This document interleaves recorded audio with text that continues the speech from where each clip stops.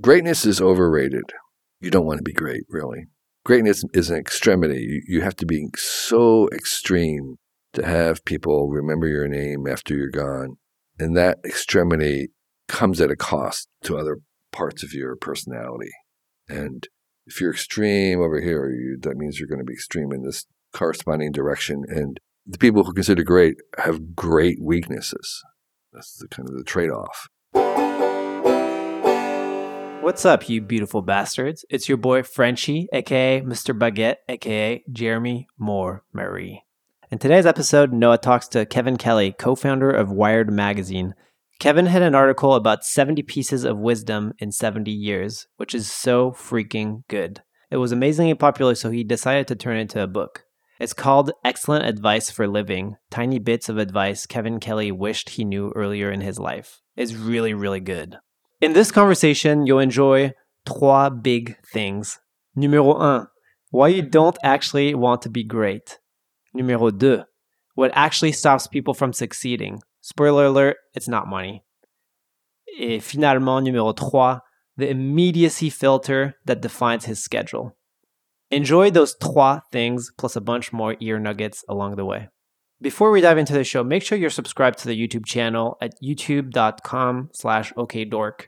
Oh, and make sure to check out tidycal.com. It's a really convenient way to schedule meetings. I use it to schedule my podcast recordings for my podcast Backstage Career plug. Check it out at tidycal.com. Also, a special pre-show shout out to listener BTY Coop 22. He left a review saying, "Great content. I enjoy hearing the down-to-earth advice each episode."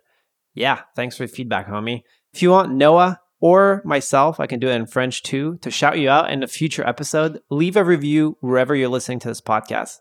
We check every single one. How do you think someone should live the different decades of their life?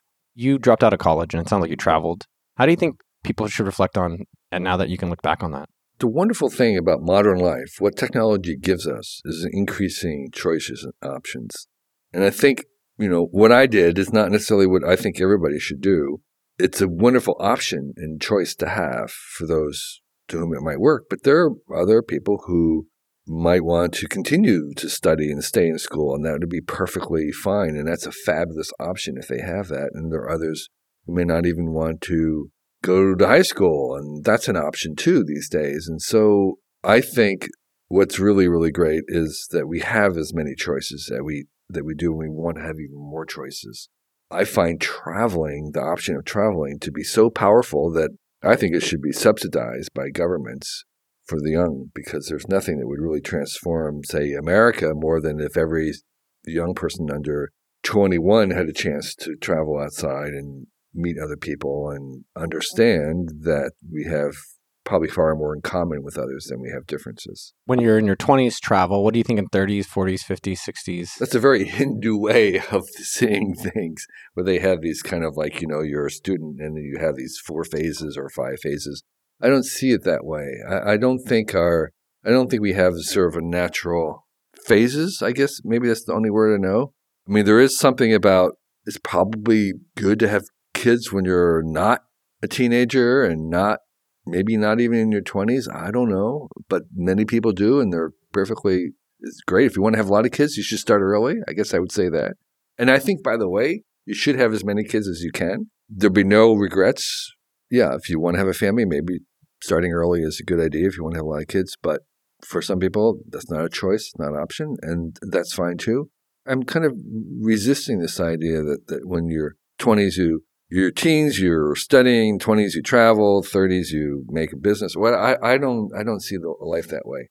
I spent most of my young adult life in Asia among very traditional societies, in some cases in a time machine, living in the past, in the 1500s, in places like northern Afghanistan or even the Himalayas, where life had not changed in centuries.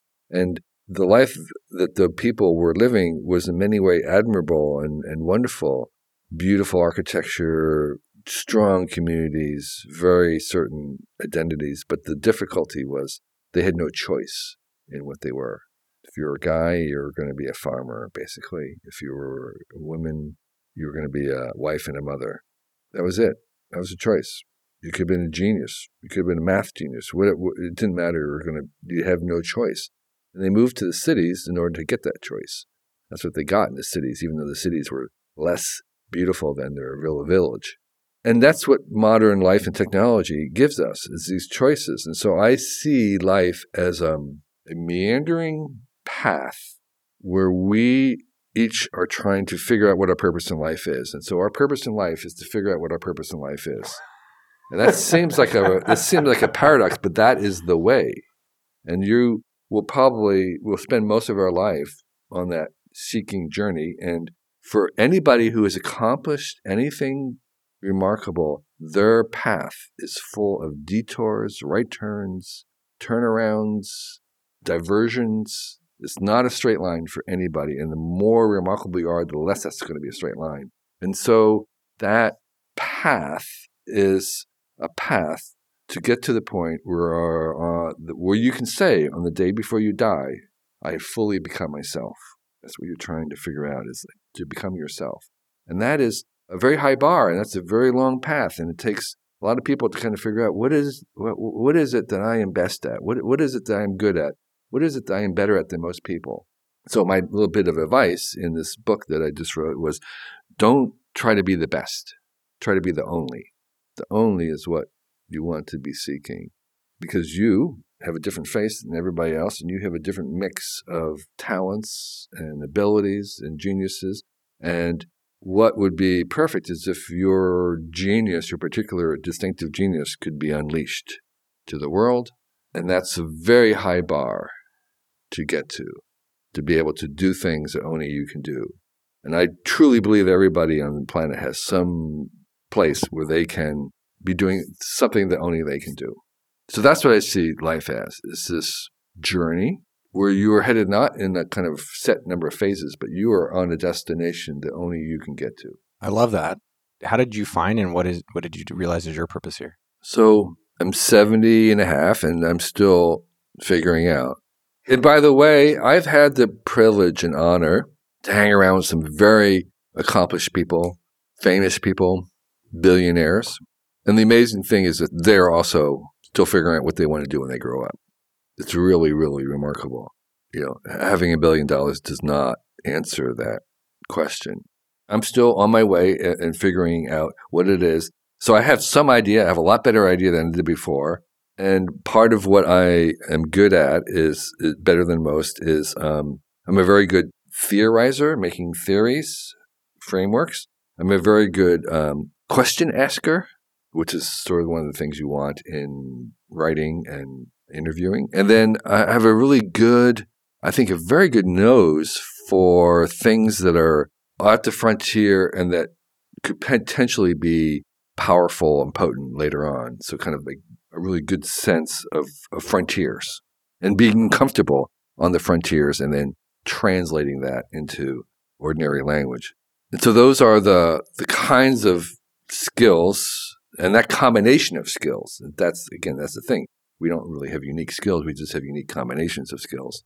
That is what I am good at. And so one of the things that I learned that I wished I had known earlier, which is the title of my book, is that this idea of be the best, don't be the best, be the only, but the idea that for many people, the holy trinity of the apex of like, say, career is you want to get to the point where you love what you're doing, you're really good at what you're doing, and you get paid well to what you're doing. And for most people, if they can reach that overlapping 3 circles of loving what you're doing, you're really good at it, and you get paid well for it. It's like, that's like perfect. But actually, what I figured out and learned was that there's actually a 4th level.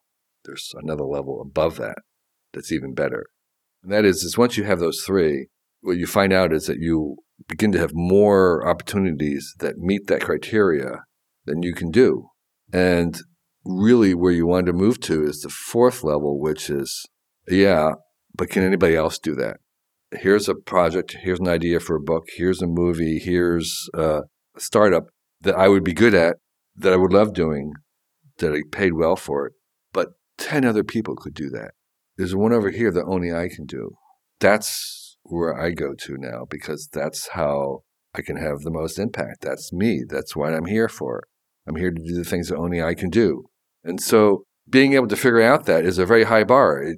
We're opaque to ourselves. It just takes an incredible amount of introspection and having feedback from other people and looking at what the universe is saying in order to be able to tell, well, what is it that only I can do?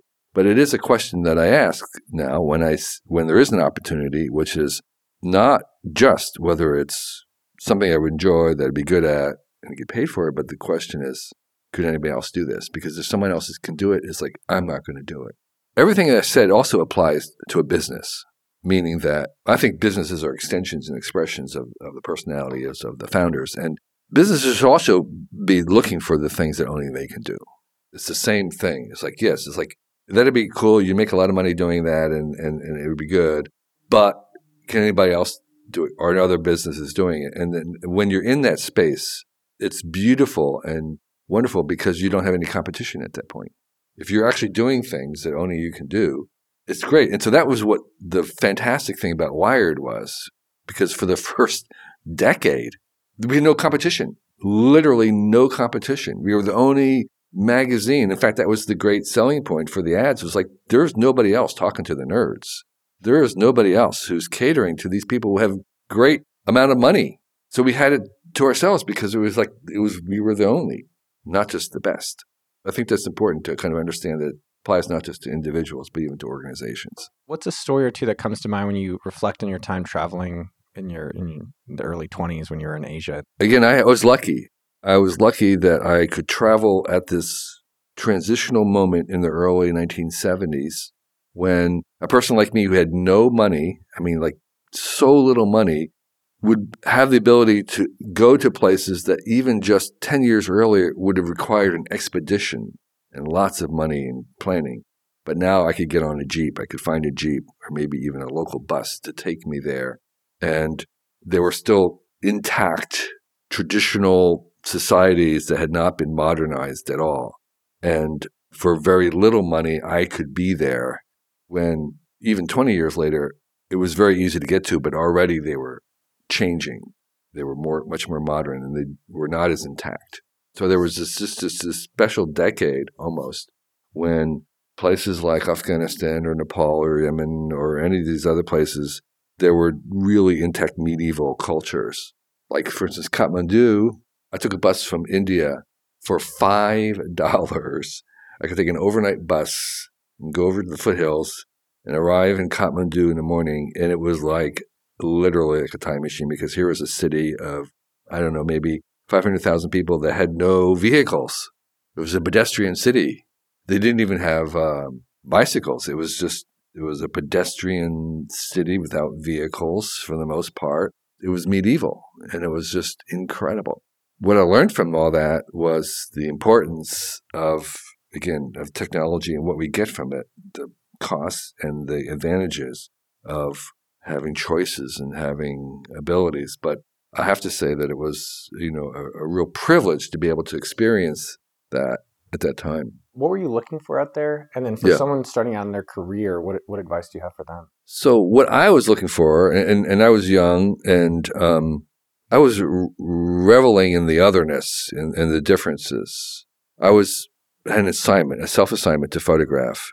I was probably maybe 20 years old on my first trip. This was my second trip. On the first trip in 1972, I was going to go to Taiwan and Japan.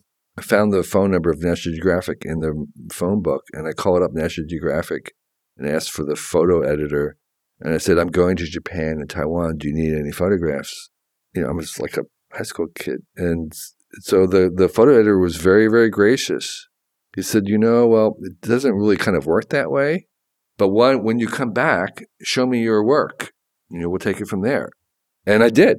And he was very, very welcoming. Again, I'm just a kid off the street. But photography was not common then. It took, to be a photographer, start off, you have to develop all the chemicals and everything yourself and make all the prints. You need to know chemistry and optics and stuff. And it was very technical. And so I took 500 rolls of film in my backpack, and I took 2 rolls of film a day. It was like 72 pictures every day. And when I would tell normal people, that I took 72 pictures a day, they would be in disbelief. They would say, that is just literally, how could you take so many pictures in one day? We had a camera in my family. It was a little Brownie camera for my parents, and they would do one roll of film a year. It had 24 exposures, one a year. So there'd be a picture like, Christmas, opening presents. There'd be one at somebody's birthday, 24 a year. I built a nature museum in my basement, and there was not a single photograph of that. It's like, so the photography was in a very different mode when I was there. And I was there in Asia to photograph these differences, this amazing things. I was using color slide film, just amazing spectacles and people in costume. And it was vanishing before my eyes. And I was on a hunt to seek out the most intact remote areas. And there was no information. There was very little information about where this was. I was in areas where there was no guidebooks. There was no maps. I would sometimes take a bus to the next town having literally no idea what might be there. And most of the time it was very boring. It's a very inefficient way to travel because I have no idea what's there. There's nothing known to me about where to go. I mean, not only was there no Airbnb, there was no internet, there were no maps, there were very few books, in some places no books.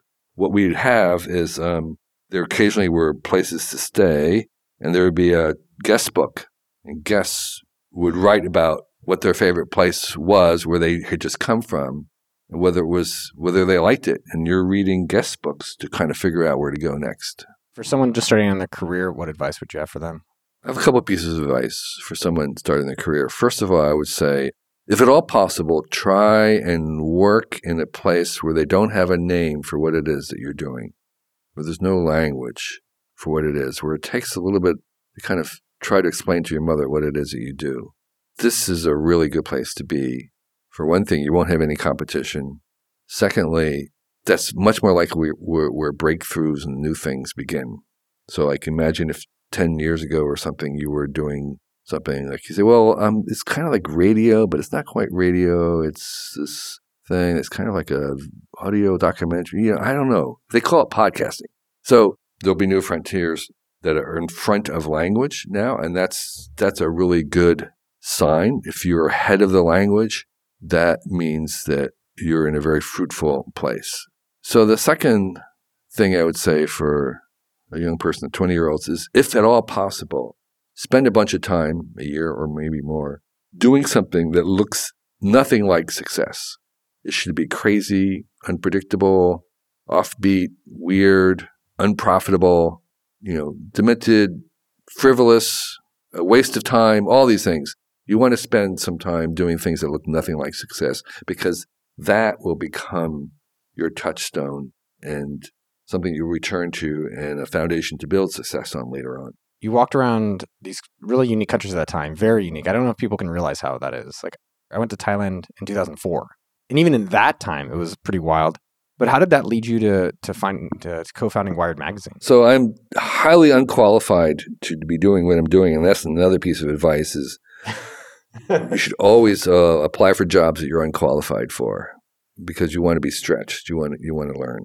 Again, it's hard to convey how alien and how different the world was, particularly Asia, where I was traveling in the 70s. And part of my optimism comes from the fact that I've seen those places change right before my eyes.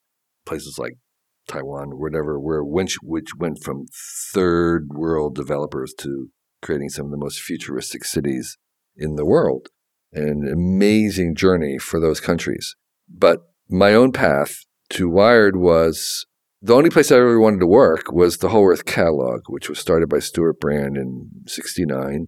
And I saw an early version of the catalog, and it just blew my mind because there was no internet at the time, and to find out any kind of information about anything was literally like impossible. The bookstores were horrendously poor with a very small selection of books. There was no Barnes & Noble. There was like local bookstores, like there were some bestsellers, and the libraries had nothing. They didn't have books on how to pan for gold or how to build your own home or anything that might be useful. Where would you find these? There were books that were being published by small presses, but how would you ever find them? That's what the Whole Earth Catalog was. It was directing people to these obscure things about access to tools, things that you could do yourself. And when I discovered that, it was like, oh my gosh, this is me. This is what I'm all about. The way it was written, it was a user-generated content. The readers sent in the material, which Stuart immediately published really quickly on cheap newsprint and sent it out without ads. It was subscriber supported. It was like, this is genius. So I wanted to be part of it, but I had nothing whatsoever. I mean, I grew up in the suburbs of New Jersey and I knew nothing. I had no extra information. But after traveling in Asia for all those years, I suddenly knew more about budget travel than anybody. And I met these other people who were self-publishing these little guidebooks to these areas. And one was a guy named Rick Steve, who had a book called Europe Through the Back Door. And then there was another guy named Tony and Maureen Wheeler, who had a little thing called Lonely Planet. They had like a Lonely Planet shoestring guide. And I would import this. And there was Bill Doughton, who was doing the Indonesian guides, and he was like Moon Publications. And so I started to import, and I had a little business importing these and selling these books by mail order and then reviewing them for the Whole Earth Catalog. I was like the nomadics travel guy because I knew and I was seeing these things. So for the first time, I had something to share in this kind of utilitarian, practical way. And that brought me inside the Whole Earth Catalog world. And then around 1980, the bulletin boards started. I was working at the University of Georgia in a lab, and I had a Apple IIe to do some of the number crunching, and it had a modem. And I figured out that I could use that modem to take my typewriter word processor stuff and send it to a local newspaper to have it printed out for my catalog, so it looked really professional. So I would type it and send it to them through the modem. And the modem, I discovered, was this new portal to this emerging online world. And I decided to treat it like it was a new country. And I was going to explore it and started to write about it as a new country. And I did a cover story for the New Age magazine on the Network Nation in whatever it was, in the early 80s, saying that this is like a new territory, a new continent. And I took the same travel approach to it. But I saw something there that changed my ideas about technology because I was a kind of a hippie keeping technology at arm's length. I owned a bicycle and a camera and almost nothing else. And so I was not a fan of technology. I was not interested in it really. But here was something, this marriage of the phone and the computer together, this telecommunications, I felt it was like very organic. It was like almost Amish in some ways. It felt really powerful and appropriate and community-minded. And so I was really going into it deep, reporting on it. And then I was hired at Whole Earth to help with the software catalog. And I read a book called Hackers by Stephen Levy. And I had this idea of bringing the hackers together for the first time. And then we got involved in making a portal to the internet, the emerging internet. And we made the first online access to the internet in 1984. So I have been living online for 10 years, even before Wired started. But that's sort of what my interest was from the community side of it. And so when the opportunity for Wired came along, which I can explain, it was a natural progression of not anything theoretical. I think it was like, no, I was living online for 10 years, more than 10 years, before Wired came along. And I knew that this was going to be the major mode of where we were going, just from my experience. And so when Louis and Jane, who are the main co-founders of Wired, were making this magazine, I already knew them and were fans of them for another magazine they worked. Louis had two things that he said to me that kind of convinced me to work for Wired, or to start Wired. He says, I want to make a magazine that feels like it's been mailed back from the future. And I said, oh, man, sign me up. The other thing he did was I had been doing a magazine that was about conceptual news, and it was talking about all this stuff. But it was talking about the ideas of it, which I like and I'm very attracted to. And Lewis says, I know, but I want to take these ideas, I want to wrap them around people. So I want people on the cover. I don't want ideas on the cover. I want people on the cover. I want to make stars out of the nerds. I want to make the nerds the new heroes. And I said, okay, I'm going to work on this thing. This can work. Well, it does tie back to your earlier thing about going in different paths and exploring your curiosity. Right. And then everyone's unique-ish, but it's the combination of uniqueness. Wired did go public for almost $500 million. No, it failed. I thought Wired's IPO failed. That's why we sold it. So Wired was going to go public. We invented the web banner, click-through ad banner. That was a Wired invention. We had our own search engine. We had all these properties, and we had Goldman Sachs, and we did a roadshow for IPO. We probably would have been the Google because we were already doing ads long before Google was, and we had a search engine. But the IPO failed during the .com, and that disaster of the failed IPO kicked into all kinds of things, and we had to sell the magazine and the online version of it. So no, it did not IPO. What did it end up selling for? Well, we sold the magazine to Condé Nast, and we sold the online version to Lycos, which was then sold to Telefonica and blah, blah, blah. And then 10 years later, Condé Nast bought it back for pennies. Because during that time period, during the whole aughts, Wired magazine did not have Wired.com. It had no online presence whatsoever. It was prohibited from having an online presence. Totally screw up. So no, it never went public. And then did you make a lot of money or not a lot of money? No, so I sold it to, we sold it to Condé Nast in around 2000.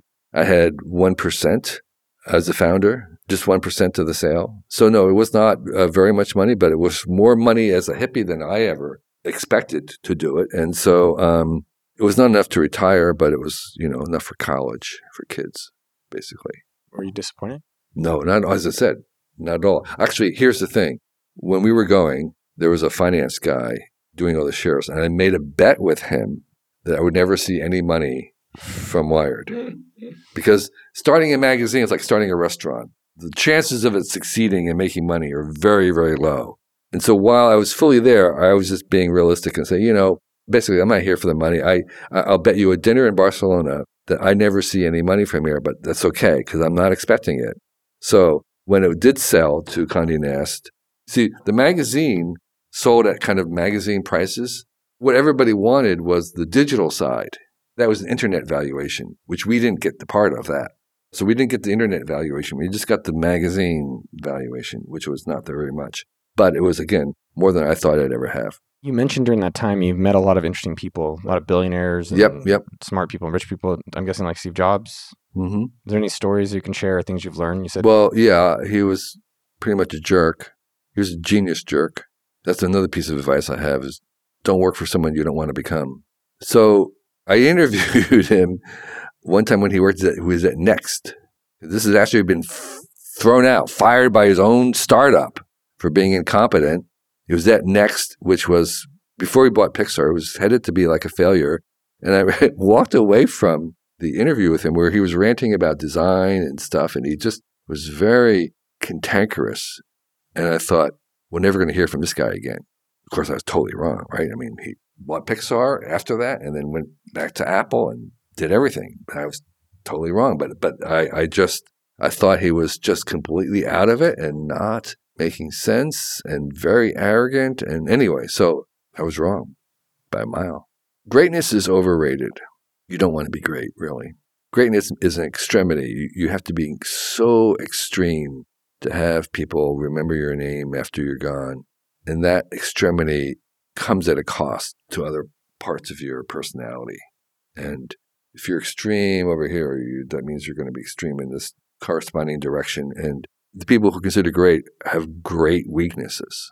That's the kind of the trade-off. And so, Steve was great in many ways, but greatly horrible in corresponding ways. And that's really clear.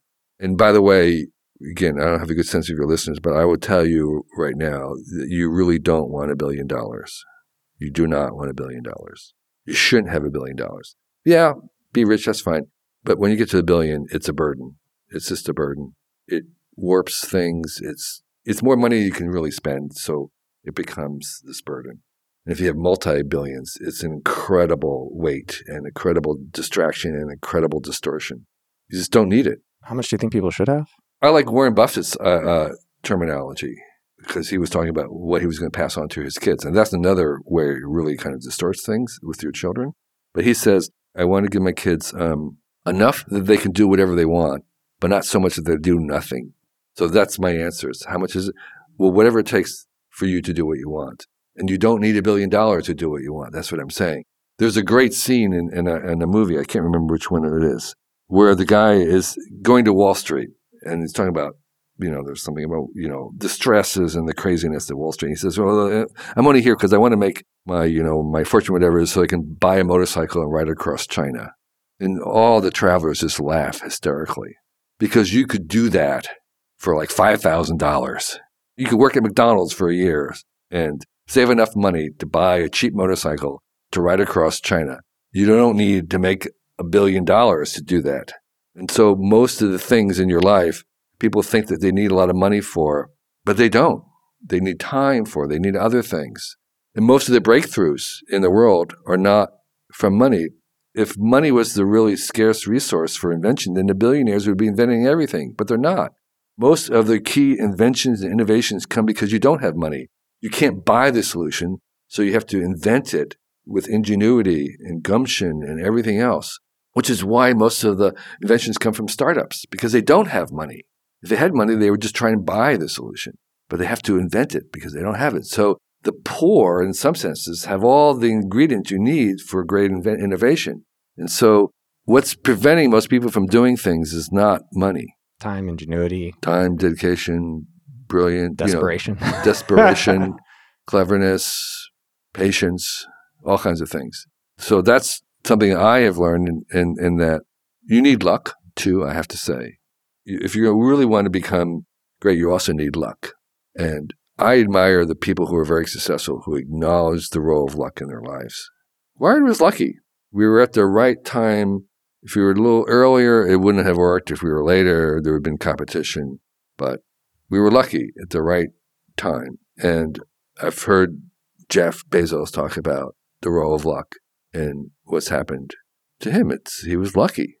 And I admire that because he acknowledges the role of luck. And I don't admire the people who think that they've accomplished these things in some way all by themselves. It's just so untrue and so different from reality that I question it. When you say luck, the way I heard it was humility, right? Like they're realizing there's things going on.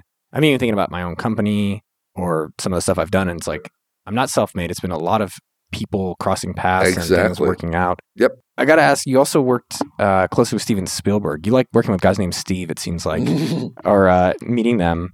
How was it to interact with him? I only had interaction with one weekend, so I don't really know him. The premise was very simple, which is he was doing this new movie called Minority Report, which was a science fiction. And he convened a bunch of people, including myself and others, to help him imagine that world in 2050. That was the setting for the movie, Minority Report. So we were at a hotel in Venice, Shutters Hotel, I think it was, for like a weekend or so. And our job was to help him map out a vision of what a kind of a plausible world would be like in 2050. So there was a bunch of people, including myself, who worked together with each other to do scenarios for the future. That was sort of the business. It was called GBN, Global Business Network. And GBN's was a boutique consultancy that specialized in doing future scenarios. We weren't doing a formal scenario for this movie because he only wanted one, and usually scenarios are done in multiples. But we were using some of the same kind of exercises to kind of brainstorm.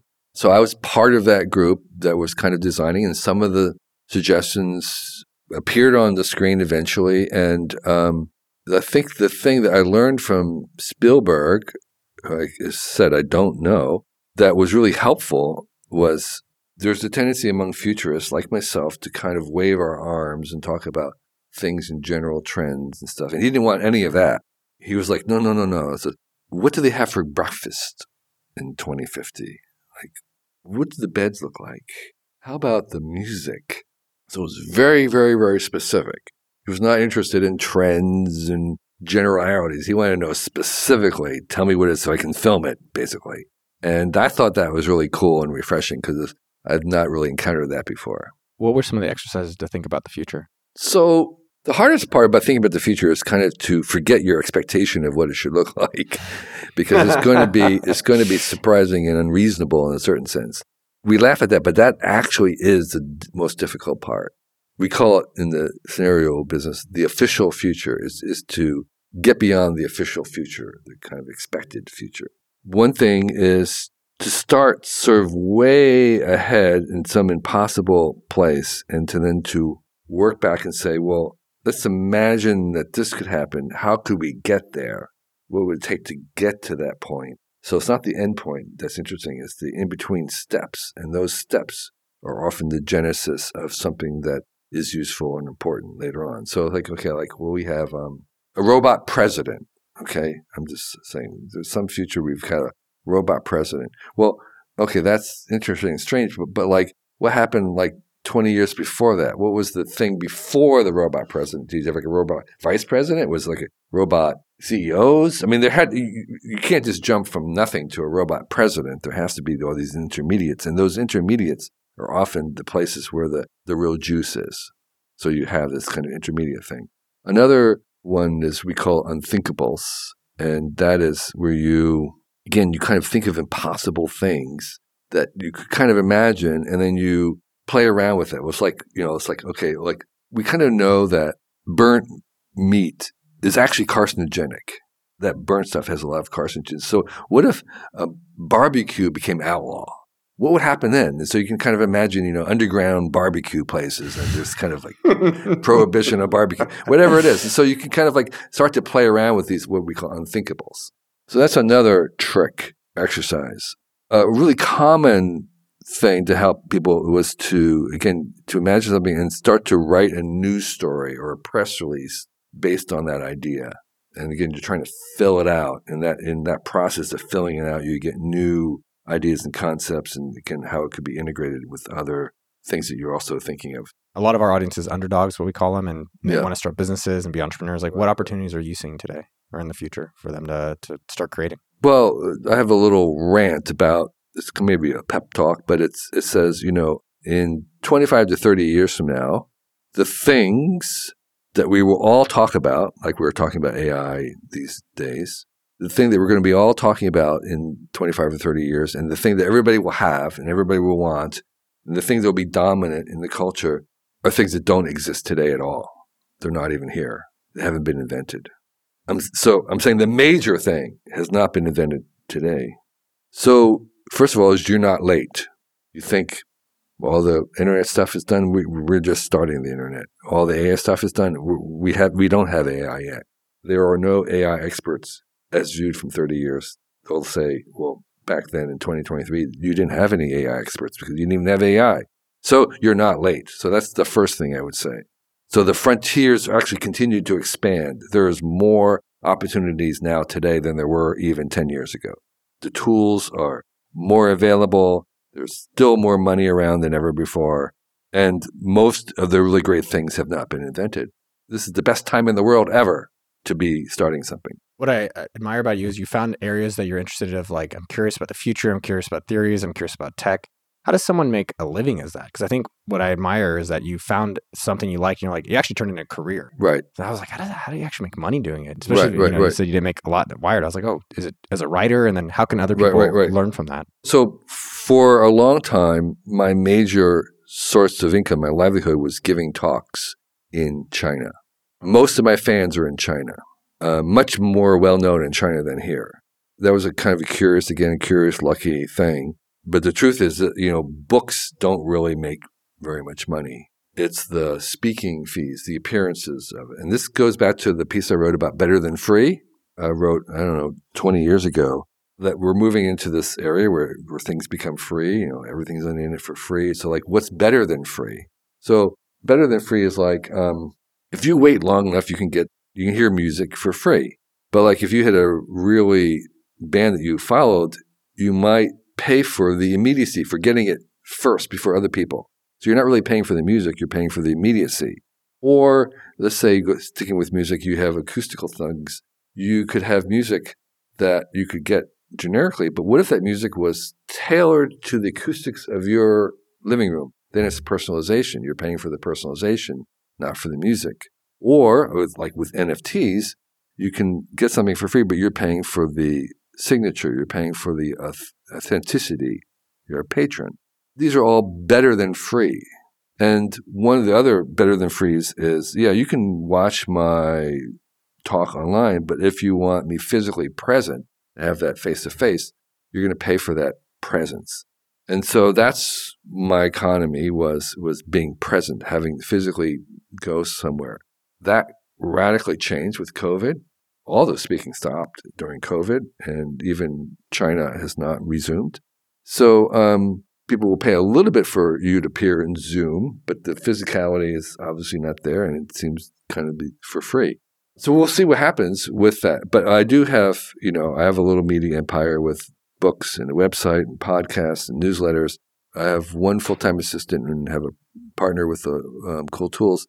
We use Amazon affiliates, and now we have we call unclassified ads in the newsletters. They produce what I would call like a lifestyle business. It's a mom and pop level of a business. And that's fine for me because I'm not trying to maximize the amount of money that I have. I've never been interested in that. I'm much more interested in sort of maximizing audience or engagement and fans. And my real goal is to maximize the amount of learning that we all can do, because I want to increase the amount of technology in the world so that every person, born and yet unborn, would have a chance to express their genius and share with us what only they can do.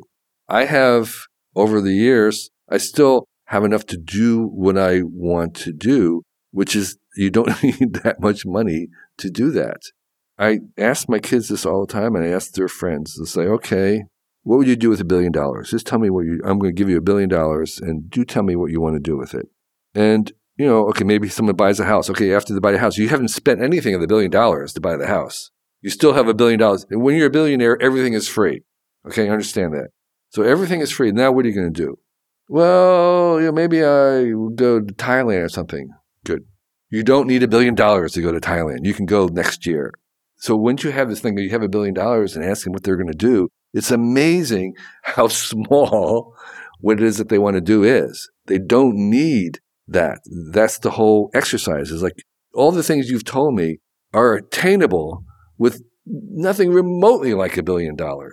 And so money is just overrated as far as your dreams are concerned. You have this book, Excellent Advice for Living, right? Wisdom I Wish I Knew Earlier. I've read have you put out 2 or at least 1 about wisdom you've learned in 7 years? 3. I've done 3 years, and that was the genesis for this. This now has 450 of them, but that does include most of the ones that I posted online on my birthday. And I want to say that one specifically, because I want to talk about the book and some of the things in it, is that the one for me that changed the way. I think what's interesting is when someone listens to the podcast or reads a book or a tweet or whatever it is, and they actually change their behavior from it is wild. Right. So for me, your one that sub was about money, which is if you listen to a street performer for longer than a minute, you give them $1. You give them $1. Right. And I was in Barcelona for the winter, and I'm like, got to give this guy $1. Yeah. And I really... It felt good, right? It felt damn good. It felt damn good. And I really appreciated that you put that one out there. So as much as possible, I tried to get some kind of practical things that would change people's behavior. And the origins of the book is that I like to take lots of kind of advice and stuff, and I like to boil it down to something that I could repeat to myself so I could change my own behavior. So I see these a little handle. I make a little handle out of this stuff by putting it into a little tweetable, rehearsable, repeatable maxim for myself. And one would be like that changed my own life was if I get invited to do a talk or go visit somebody or have coffee or start on any kind of a thing, I always ask myself, would I do this if it was tomorrow morning? Right? They're saying 6 months from now, do you want to come give this talk or whatever it is? It's like, would I do this if it was tomorrow morning? Do I want to do this if it was tomorrow morning? In most cases, the answer is no. So I say no at that time. It's just a way of kind of this immediacy filter where you're kind of like, this is what's really important. And that has really changed my calendar. It's like, okay, that sounds nice, but would I do it if it was tomorrow morning? Okay. And so that's one kind of a practical bit of advice that I could reduce down into a little bit of something. Another example would be if I have lost track of something in my house and I know that I have it, but I can't find it, and I eventually find it, I repeat to myself as I'm putting it back, oh, wait, don't put it back where you found it. Put it back where you first looked for it. And that's changed my behavior. And I repeat that to myself all the time. Yeah, when I wrote down here as well, it's got a lot of wisdom, is whenever a choice between being right and being kind, be kind. And no exceptions. Don't confuse kindness with weakness. I did read the book, most of it last night, and I read your online articles. Yeah. I think what I was struggling with is that there's so much in there. I'm like, oh, I have to be kind here, and I have to ask more. I have to ask questions 3 times. I got to go 7 times sometimes, and then I've got to give to street performers. And so, how do you think people can internalize it or internalize some of it and actually process this? Because it's so much. Yeah. There's a lot, but there are little bits. They're reminders. And again, a lot of the wisdom is sort of ancient and evergreen, and I'm just channeling the Stoics or whatever, the Bible. Someone says like everything we're saying has already been said, but nobody was listening, so we have to repeat it. So these are just things that have to be repeated. And so you're not going to get everything from the first time, but you'll pick up a couple, like you say, 1 or 2, and that's great. And then you can go back later on and reread it or be reminded of them again. And so I don't expect everybody to kind of memorize these and just walk away. But if you get a couple of things that can change your behavior, that's a success. And by the way, not all of these are ever going to pertain to you. That's the very last bit of advice, is that advice is like a hat. You try it on. If it doesn't fit, you try another one. So don't worry. Don't expect that these are all apply to you. It's very hard to give advice generically like this. So get what you want out of it, and you can come back later and you'll probably get something else out of it. What other behavior ones are in the book or that you think of? So there's the tipping performers, there's putting the thing where you first look for it. What's another 1 or 2? Ask funders for money and they'll give you advice, but ask for advice and they'll give you money. I see this happening all the time. I love that. Really weird. So your enjoyment of travel is inversely proportional to the size of your luggage. Okay. So yeah, this is it's liberating to realize how little you need. So you really do. It is. Your enjoyment is inversely proportional to how much you're dragging around. When you lead, your real job is to create more leaders, not more followers. By the way, this is what Jeff Bezos told me when he was came by Wired very early Amazon days. He said we were asking him about hiring because we were in the same thing. I was trying to hire. And he said, "Oh, I have one thing that I'm looking for when I'm hiring. How good are they at hiring other people?" They were growing so fast that was it. It's like, and that's so important. It's like, I'm hiring people that I trust could hire new, people that are as good as them or better. And that's a real trick. And he was so wise about that. So like, anything you say before the word "but" does not count. Figure out what time of day you're most productive and protect that time period. This is sort of interesting. It has to do with kind of thriftiness and whatnot. But I'm very thrifty, and you want to be thrifty, and you want to be frugal in all things except in your passions. You select a few interests that you kind of like splurge on, and the idea is that you want to be thrifty in order to be able to splurge on your passions. So I'm very, very thrifty, except in a couple of things where like I'll spend, it doesn't matter.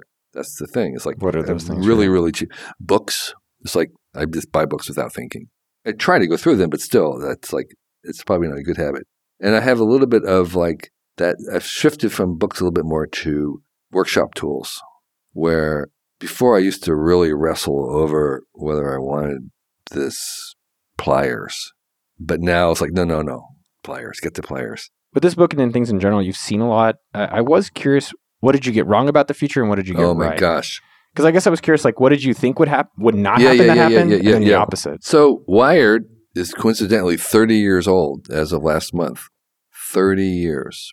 And at the 25-year anniversary, I actually went back and looked at the early Wireds and all the other magazines that were operating right there to kind of see what we were expecting, specifically to see what Wired. And Wired, our expectations about what we were expecting the internet to be were wrong.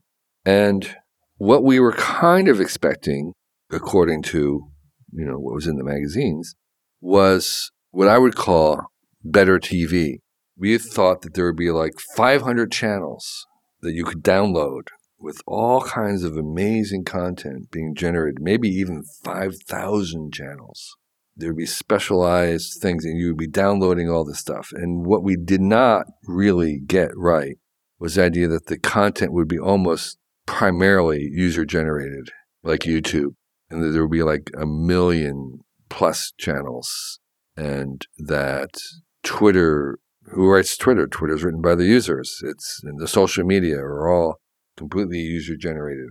To be fair to us, at Wired, we did try that. We had Hotwired very early within the third year, and we hired Howard Rengel to do the user-generated web news or web content, but it didn't work. So I think we were trying that possibility, but we got it wrong. It wasn't working then, and it just seemed like we ourselves, Wired, were generating content, and we were imagining it to be more things like Wired, new startups, thousands of them generating the content. And that was wrong because the main event was this bottom-up, user-generated many-to-many. I was wrong, in a kind of a trivial way when eBay first started. I just didn't get it because it was auction-based, and I was never, I didn't really ever resonate with auctions. So I thought, auctions for stuff, I don't see that ever going anywhere. I was wrong about that. So kind of in small things, I was wrong about it. I think where I was right was I wrote a book called The New Rules to the New Economy in 1978, and I think some of those things about following the free, the role of the free and freemiums being important, were right. And the network economics, the whole idea that you have network effects and the bigger get bigger, and that there's this natural monopolies. I think all that kind of stuff was correct. So there were a number of kind of larger themes that I think we were right about, but there were plenty of missteps along the way. I think it's a whole episode about thinking about what it is that we can understand to keep calibrating to call things like, for me, I was like, Facebook, I can see that being big, or Mint.com, or even what AppSumo is, and some of these things, and definitely also have wrong ones. Sure. But I think that's a whole separate episode. A few things I definitely want to get your opinion on. How do you choose a life partner? So my wife and I have been married for 35 years. We have 3 kids. We kind of knew each other for maybe 5 years before that. We weren't really dating. We had an engagement. I was 35 or 36. We had an engagement, and we called it off because it wasn't working out. That we broke up, which was really pretty devastating. But 6 months later, we tried again, and it worked. So I don't know if my advice is very good. It's like, I don't know. I have no idea how to choose a life partner. I didn't date. I didn't date in high school. I never, so it's like, I have no idea. Basically, when we got married after breaking up, we had an arranged marriage that we arranged ourselves. All I can say is I don't think I have very good advice. What is one thing or two to help you stay together for 35 years? So again, this may not apply to anybody else, but I decided pretty early on that my wife is always right. She's always right. I just say, you're right, and we'll go this way. And happy wife, happy life.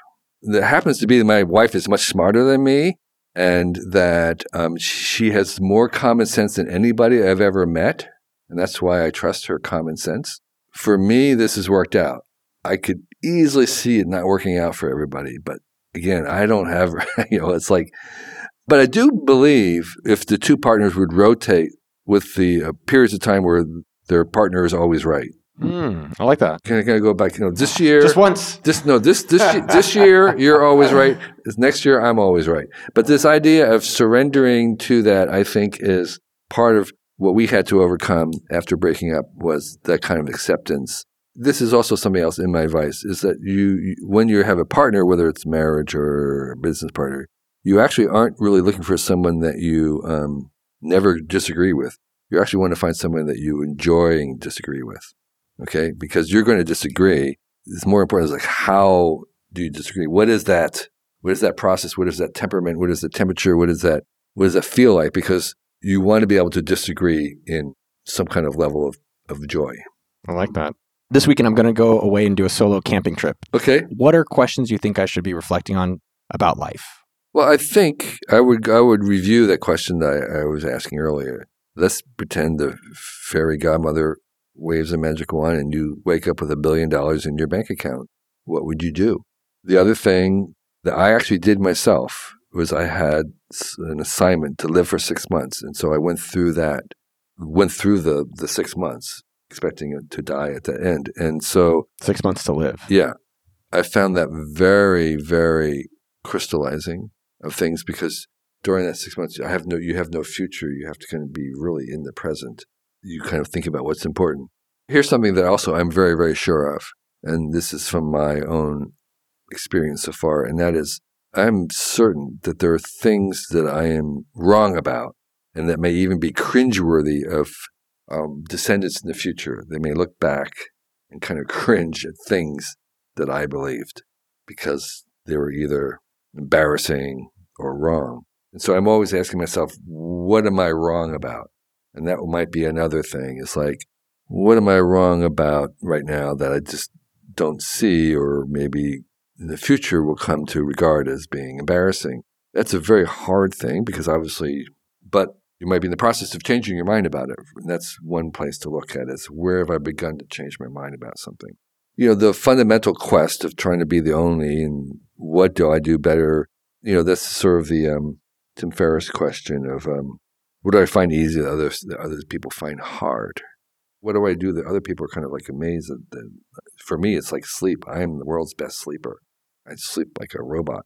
I'm not sure there's much I can do with that, but that is something that I do really easy. And there are other things that might be more useful that others find difficult. And you could work through that list. Two last things. One, how do you feel about death as you've gotten older? As I said, I had the experience of actually living with only 6 months to live as an assignment, and I had a kind of a rebirth experience.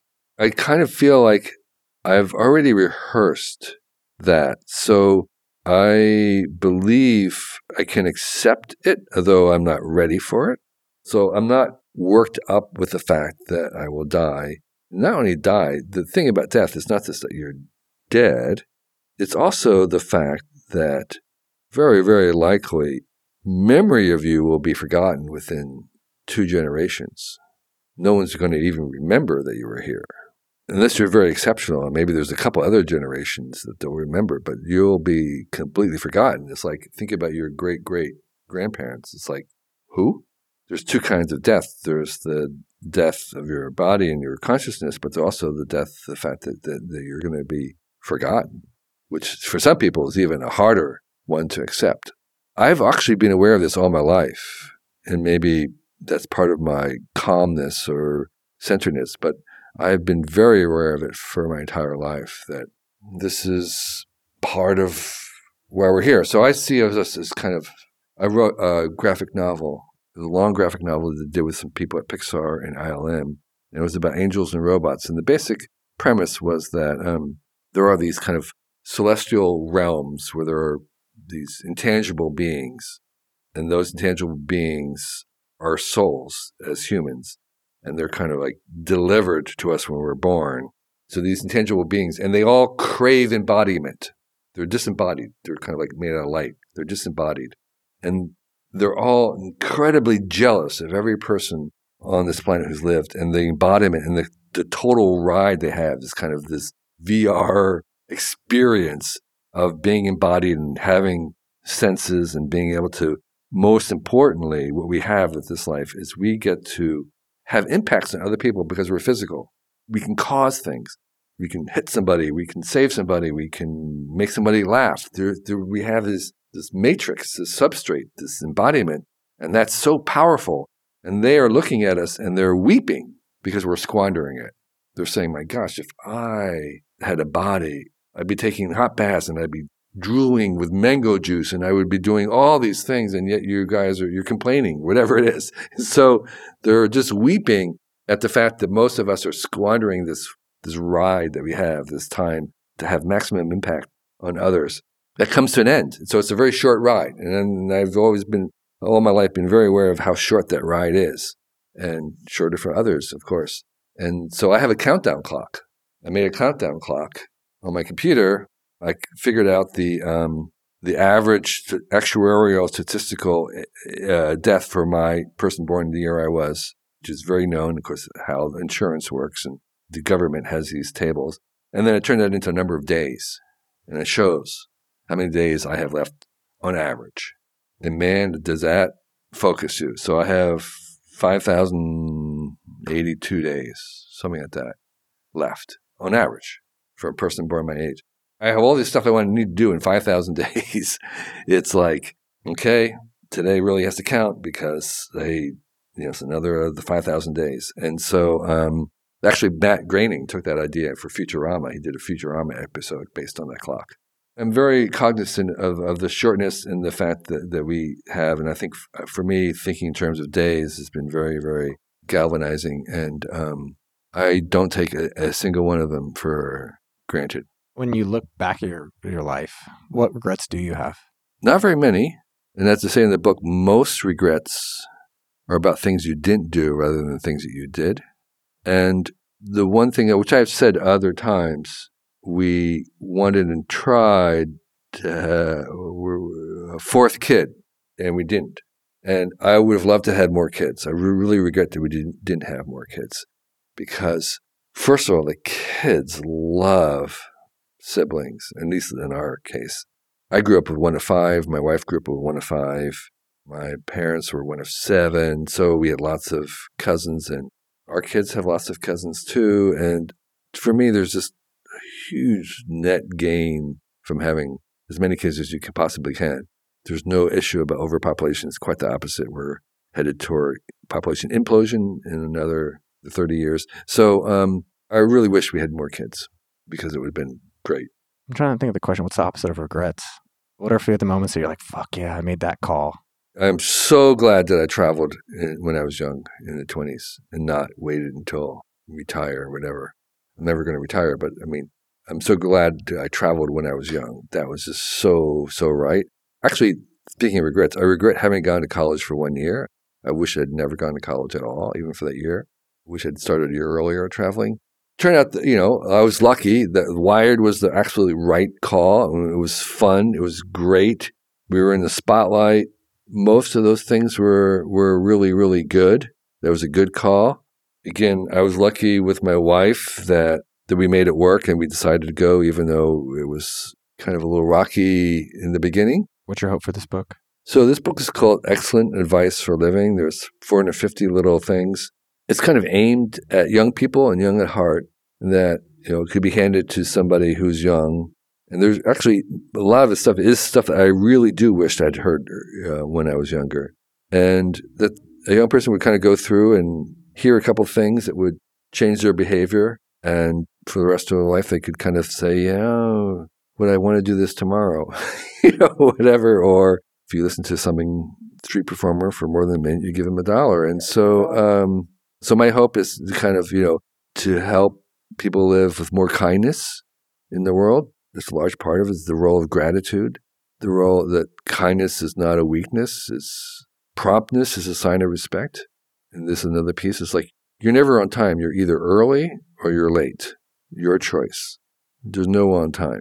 And then the idea that at the foundation of the universe is the weirdest paradox ever. And the weirdest paradox is that the more you give, the more you get. It doesn't make any sense at all, but it's so reliable. And it's the foundation of almost all the other things that the most selfish thing you could do is to be selfless. And so there's this paradox about being generous as a way. I mean, even if you were diabolically interested in maximizing yourself, be as generous as you can possibly be. My hope is to convert some people to this idea of what some people call pronoia. You've heard of paranoia. Paranoia is this idea that the universe is conspiring behind your back to bring you down. Pronoia is the opposite. It's the universe is conspiring behind your back to help you succeed. I love that you're sharing that message, man. Thanks for coming out and chatting.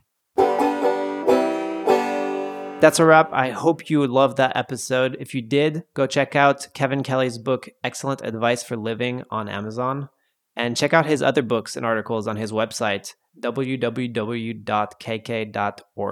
Next, text a friend you love them. yo dog, let's go line dancing together. And before you go, tweet at Noah Kagan or at me at Jeremy John Mary and let us know what you thought of this episode. Also, remember to go subscribe to Noah's email list. He puts out his best tips every single week into a short, simple email. Sign up at okdork.com. And check out our course at monthly1k.com. It's helped thousands of people start their business journeys, and I know it will help you too. okdork.com/monthly1k if you want to make your first $1,000 a month. Finally, a couple of shout outs to some amazing people on the team. Special thanks to Jason at podcasttech.com, as always, for making these podcasts sound so nice, clean, and crisp in your eardrum. Thanks to Mitchell. Thanks to Noah for putting out the great content that you enjoy all the time. It's a well-deserved thank you. Thanks to George, Cam, Sasa, Nikki, and Jen from the Dork team and all of the magic that they do. And finally, shout out to everyone on the AppSumo support team. Thanks to the team for doing it all and supporting our customers. We love you. Have a creative day. What's your favorite song? What's yours? Is it Carly Bruni? Carla Bruni. Jean-Jacques Goldman. Is that a French guy? Classic Frenchies. Jean-Jacques Goldman, like Goldman.